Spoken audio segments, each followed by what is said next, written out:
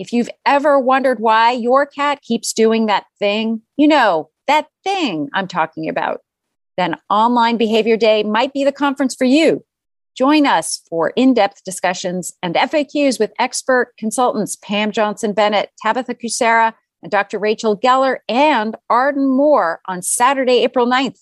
Visit communitycatspodcast.com to learn more and register today. You've tuned in to the Community Cats Podcast. Ready? Let's go.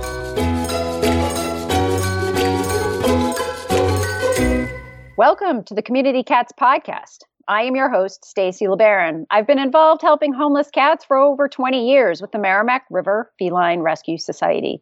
The goal of this podcast is to expose you to amazing people who are improving the lives of cats.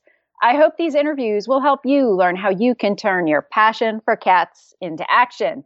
And today I'm speaking with my great friend, Tracie Hotchner, who is the Radio Pet Lady.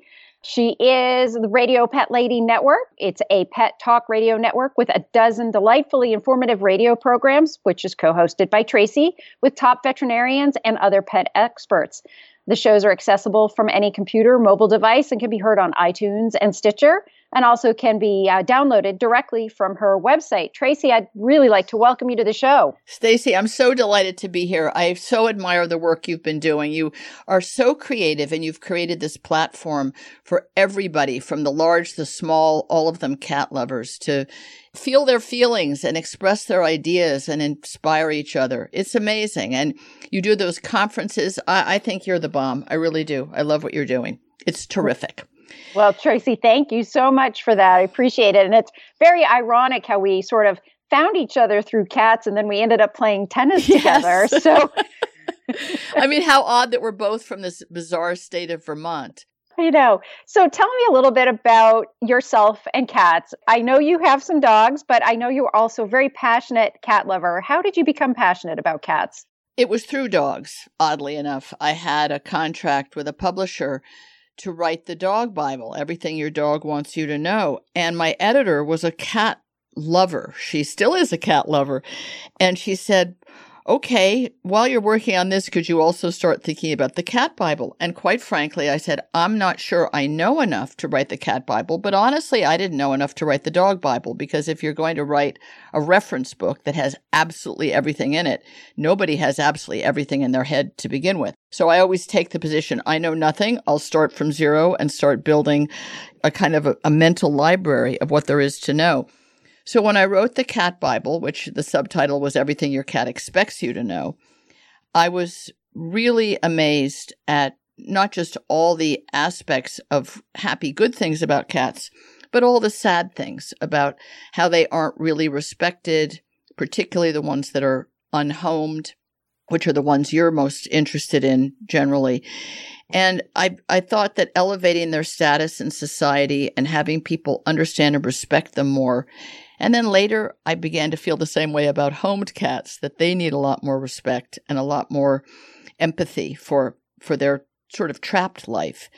It became very, very rewarding to me, even more than with dogs. One of the funny things about dog people versus cat people, which you cat lovers will certainly laugh at, but you wouldn't necessarily know this, is that dog people think they know everything already. Every single dog person, because they had a dog when they were a kid, and they kind of know what a leash is and a bowl. So they think they know everything about dogs because they taught their dog to sit when they were 11. Cat people are way open-minded. Really? Dry food is bad for cats? I never knew that. Oh, explain that to me. Oh, that makes sense. Okay, I promise I'll only feed wet food. Oh, cats need to interact. Oh, cats don't need to live with many other cats. Whatever information I've been able to bring to people, cat people are very open to it. They'll try it. They're interested. I tell them about Necofly's toys back when that was a brand because they were more realistic. People said, great, yes, I get it. Fishing pole toys should be realistic. So I find that as an audience, as a constituency, the cat lovers are more open-minded, more intellectually curious, and more appreciative of what I do and what you do. So it's very rewarding. I stumbled into having a live weekly call-in show on Sirius for 7.5 years called Cat Chat, which I produced, created, hosted. I had free reign. And so I had people from every single state calling in every Wednesday with questions and conversations and feelings that they wanted to express about their cats or about other people in their family who didn't like the cat, whatever it might have been. So I really got to know cat lovers in this country in a way that was a real joy to be able to have live radio when people could just call you and talk to you, and I could say anything I wanted because other than them, the people at Sirius weren't really necessarily listening. It was Martha Stewart's channel, and she had cats, but was happy for me to be the expert. She was busy, cooking or something. So I guess I fell into cats very deeply originally. And the same thing happened with the Cat Film Festival. I started a dog film festival. Never crossed my mind that there could have been movies about cats. There would have been enough of them to make a whole festival of short films about cats. And the Dog Film Festival was incredibly successful immediately, which was peculiar because I didn't know anything about putting on a festival. I'd come from the movie business for many years, but not curating and putting together a film festival in New York City in a giant theater. And honestly, it was Gina Zaro, who is some of the brains behind Precious Cat, which was one of my sponsors on radio, who said, if you ever wanted to do a cat film festival like the film Keddy, but short films, we would back it. And I said, sure, I'll try. But I thought, this isn't going to work if I can't get enough content. How many people are making a movie about a cat? How can you teach a cat to do something in a movie that then becomes a story? Well, it was immediate. People just submitted their films. There was nothing on the internet other than cat videos, which I don't care for myself. I find them denigrating to cats. Myself, that's just me. There were no films out there. It's not like you could write to a filmmaker and say, oh, I saw your film on YouTube. The only film I could find that had been made about cats, purpose-made film, was from something like 1940. It was some ancient black and white film. Put the word out, again, just mildly, not loudly. And we just had the 4th annual Cat Film Festival in New York. It sold twice as many tickets as the Dog Film Festival, as it has every year in New York. And then it traveled, and then, of course, COVID has shut down the theaters. So I'm investigating a way to make it available to people without going into a theater. But it's tricky because people say, oh, that'd be great. Yes, you should stream that on Netflix. Well, Netflix doesn't want your film or my film. They're making their own films. So I'm in the process of inventing with another company that is a nonprofit pet film company to find a way to get the Cat Film Festival to people and have it be, if possible, a fundraiser for rescues and shelters, if possible. But who knows? So far, it's just in the infancy of figuring this out. But this is 2022. And while we're all going to learn to live with COVID and it will eventually be something we can live with rather than die from, who knows what will happen to theaters? Independent theaters were already in tremendous trouble well before COVID. But people still want filmed entertainment, and cat people really want to see these movies. They're pretty fabulous, I have to say. I didn't make them, so I can say that. All I did was find them and put them together in a 2-hour program. So I guess that's a very long answer about me and cats, but I still have Cat Chat. When Martha Stewart's channel was canceled, which is the only reason I went off the air, I didn't want to lose the ability to talk to cat lovers. So I created it as a podcast many, many years ago before people knew what a podcast was. People really didn't know what it was. You try to explain it, and they couldn't understand the idea of it. It was just peculiar to people. They weren't familiar with it yet. So I've been doing it first with Dr. Elizabeth Hodgkins, so it was quite medically oriented, although we did talk behavior. And I've had a variety of people that I either interview or authors, and sometimes I've had guest co-hosts. And the last whole stretch of time has been about behavior with Dr. Michael Maria Delgado out of San Diego, who's a cat behaviorist, a brilliant, very cool woman. And so we mostly talk about environment and behavior. And we do that every week. And guess who's the only sponsor of that radio show? Precious Cat. It's an amazing company. I just have to say that. If you use litter because you have indoor cats, I really recommend that you use any of the many, many, many different formulated litters that Dr. Elsey personally has created. He's a scientist, but also a feline specialist veterinarian. It's the only privately owned company of litter. All the others are owned by major corporations, and he's very mindful of the planet, but mostly of what cats like and need. And he gives away a lot of money and a lot of litter to all kinds of shelters and rescues. So they're very good people, and they really believe in what I do, which is try and find the truth and tell you the truth and support people in their efforts to live happily with their cats, whether their cats are out in the garden or inside their house. So that is my very long story. Yeah. So Tracie, I want to go back in the beginning of your story there where you're talking about your desire to really have the cat status elevated in our world.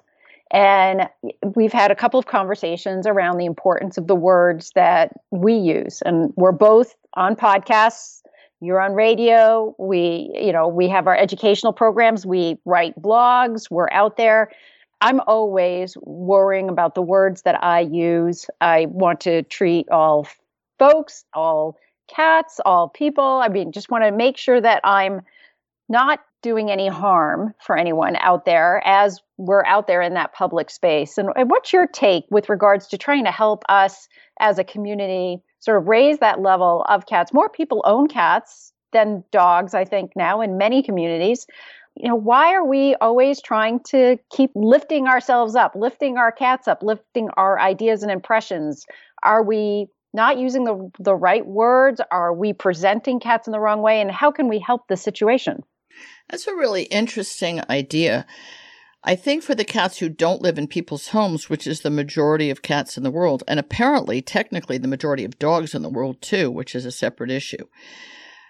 I think that because they aren't under the control and domination of people, the ones who aren't living in a home, that they feel not exactly a threat to our supremacy as humans, as two-legged people, but maybe people just, in general, not so comfortable with the idea that animals could thrive and survive and have a whole life that's mysterious and separate from us and survive even bad weather and not a good food or water source and predators, because community cats have to live with all that, and yet they still thrive.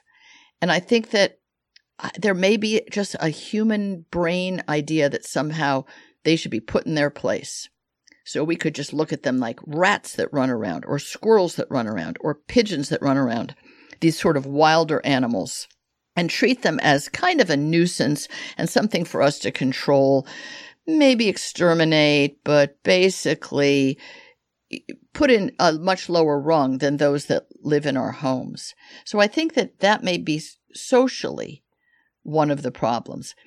I think that cats maybe I don't remember too much about cats in cartoons when we were growing up. Now, I'm a baby boomer. You're younger than me.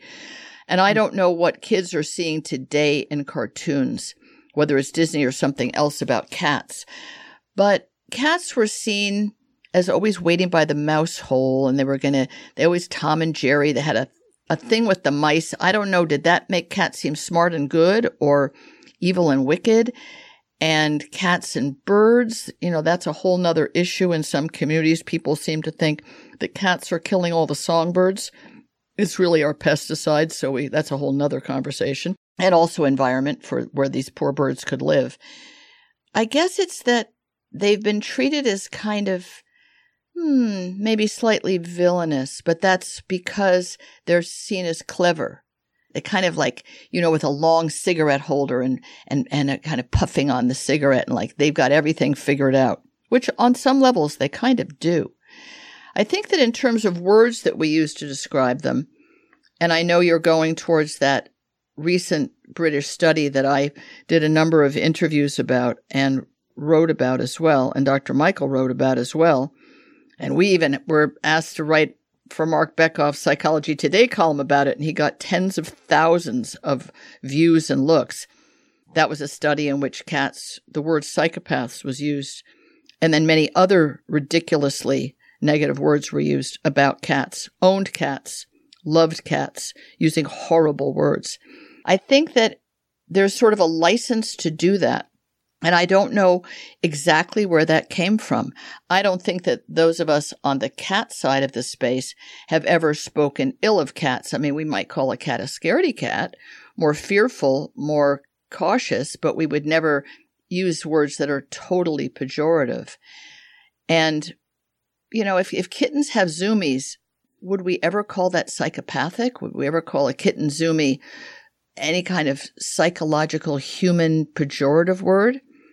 I don't think so. I mean, I had a cat that I tried to adopt in Rome once who was a street kitten, and he would go it was very high ceilings in this marvelous apartment, and he would go straight up to the ceiling on the curtains, but I never called him crazy.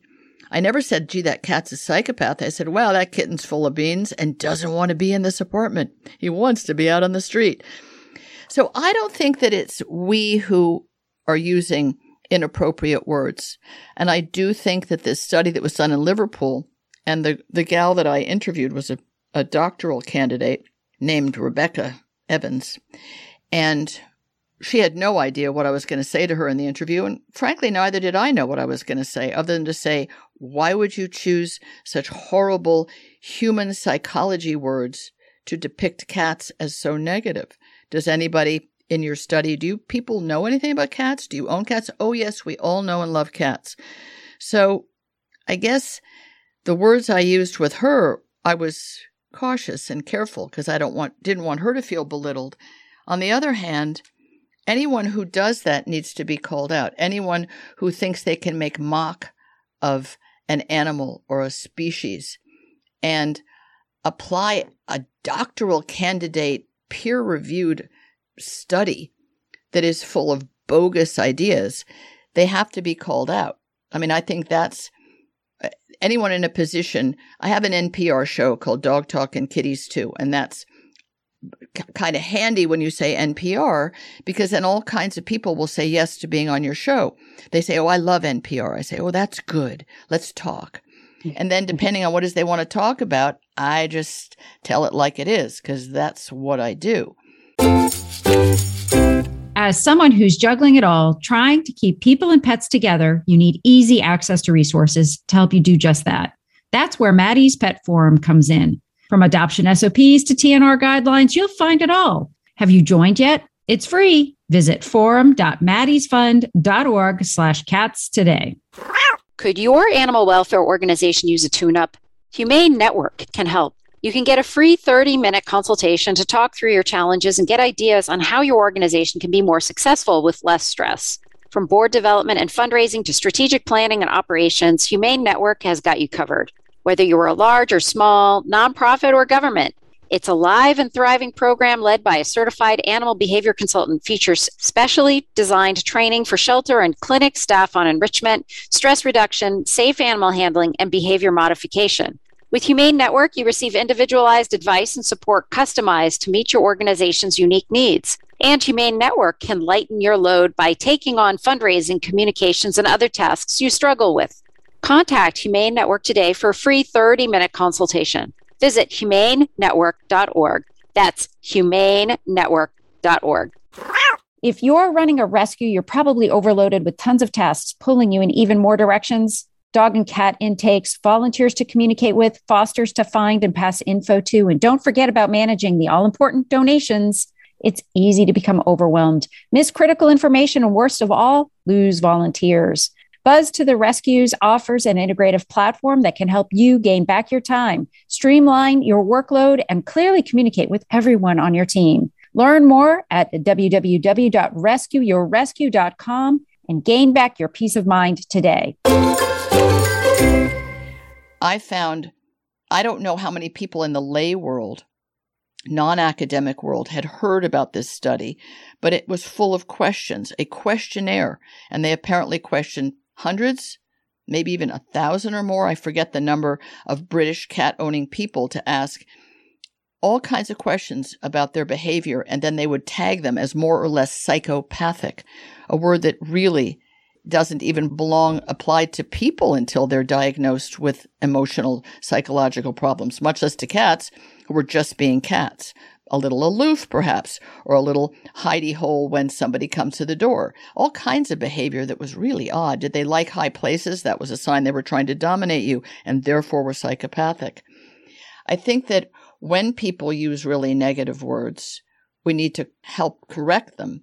I don't know if it's exactly like, racism, where you have to call somebody out for being racist, but maybe speciesist, that people might speak ill of cats because they don't understand them.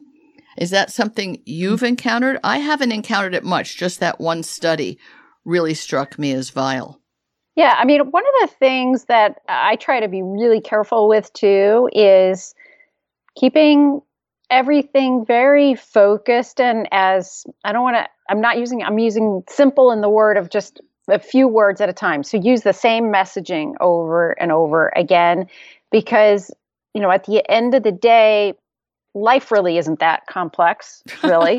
I like that. And so just trying to keep things focused, and people like to use different words for the same thing. So we spay neuter our cats, we sterilize our cats, we fix our cats. Right. We have to find out what sort of language is best understood in our communities, and just try and stay with it. And it doesn't have to be TNR or TNVR or TNRM.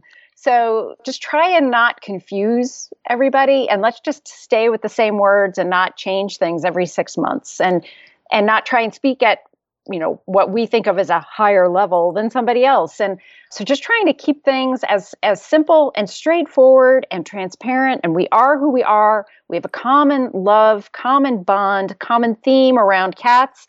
And we all want to do what's best for them and make their lives better as well as our lives, because they enrich our lives. And so just try to always keep it really simple. And I found in listening to your podcast with regards to that particular story, there was like this making of nonsense, and I hate to say it, and I mean in a bad way, but I just was like, where's value here? Where's my value add? I don't see it. And I felt like there was more harm than good done with regards to that. So, and yet Lemonade and Lemon, I went after her full bore.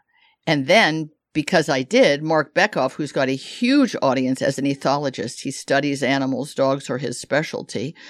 Coyotes or wolves used to be back in the day. He's a professor in Colorado and a real animal welfarist.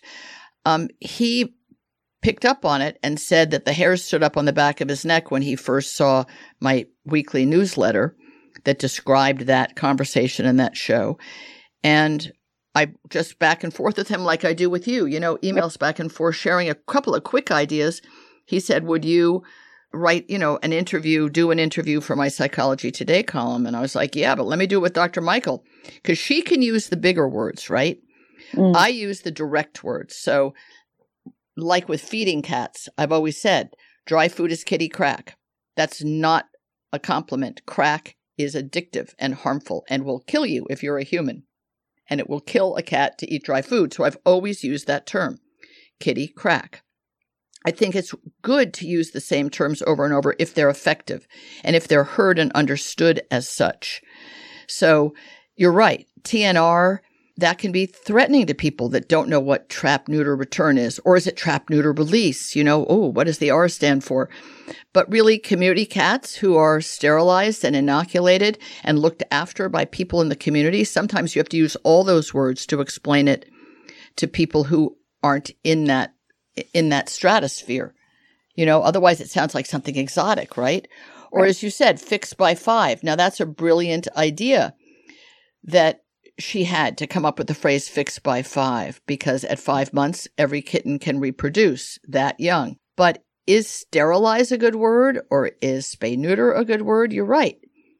Does everyone understand that all those words mean the same thing and have the same importance? I don't know. What do you think? Yeah, I think it's very hard to really understand, who your audience is, who you're chatting with. Yes. And I think most of the folks that I've spoken with, including like Sterling Davis and others that are out there in the field trapping, they're basically say, I will say whatever it takes in order to get that cat in the trap and get that cat to the clinic. So if they want me to say something about Purple, I'll say something about purple if it means they'll give me permission to get those cats trapped. Yeah. And so, it's at the end of the day, we'll do whatever we need to do in order to, get the help for those cats in the community. But I think there is also a level of understanding that, neighbor to neighbor is a great advocate, for cats in the community too. So you want to make sure that all the neighbors know what's going on and what's happening and understanding.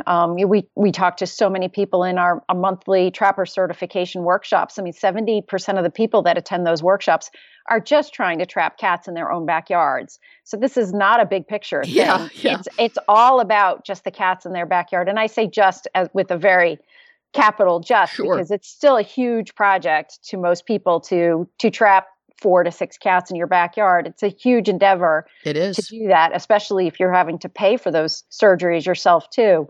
But it's important. It's really important. I think we just have to be really careful listening. So trying to listen to what others are saying too, and trying to be able to relate with folks on a one-to-one level is really important. And you mentioned that earlier too, which is like trying to not talk from above, but try and just be collaborative and a partner and a neighbor. And even though we might be virtual neighbors, we want people to feel comfortable with the conversation. And I think it's great. You had that radio show.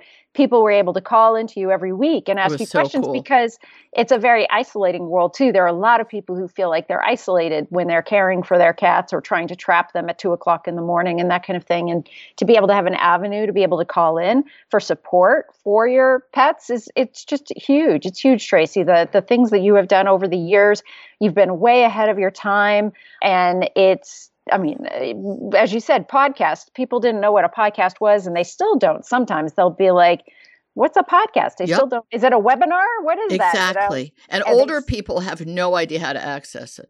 Older people like my age, or even some people in their 60s. I mean, it's just really interesting. They have no idea. And I'll bet you there's millennials who don't really know how to go to Spotify and look for a show about cats.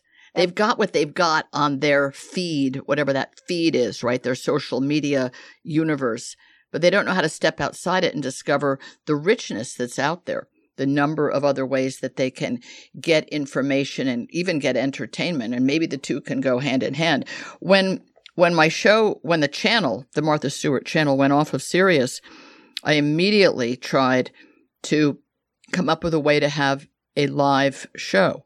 And we actually put together it was unbelievable commitment that unfortunately fizzled, to put together an entire network. Isn't even the right word. We had an 800 number, and we used a company that had a 24-hour radio call-in, but it was kind of rinky-dinky.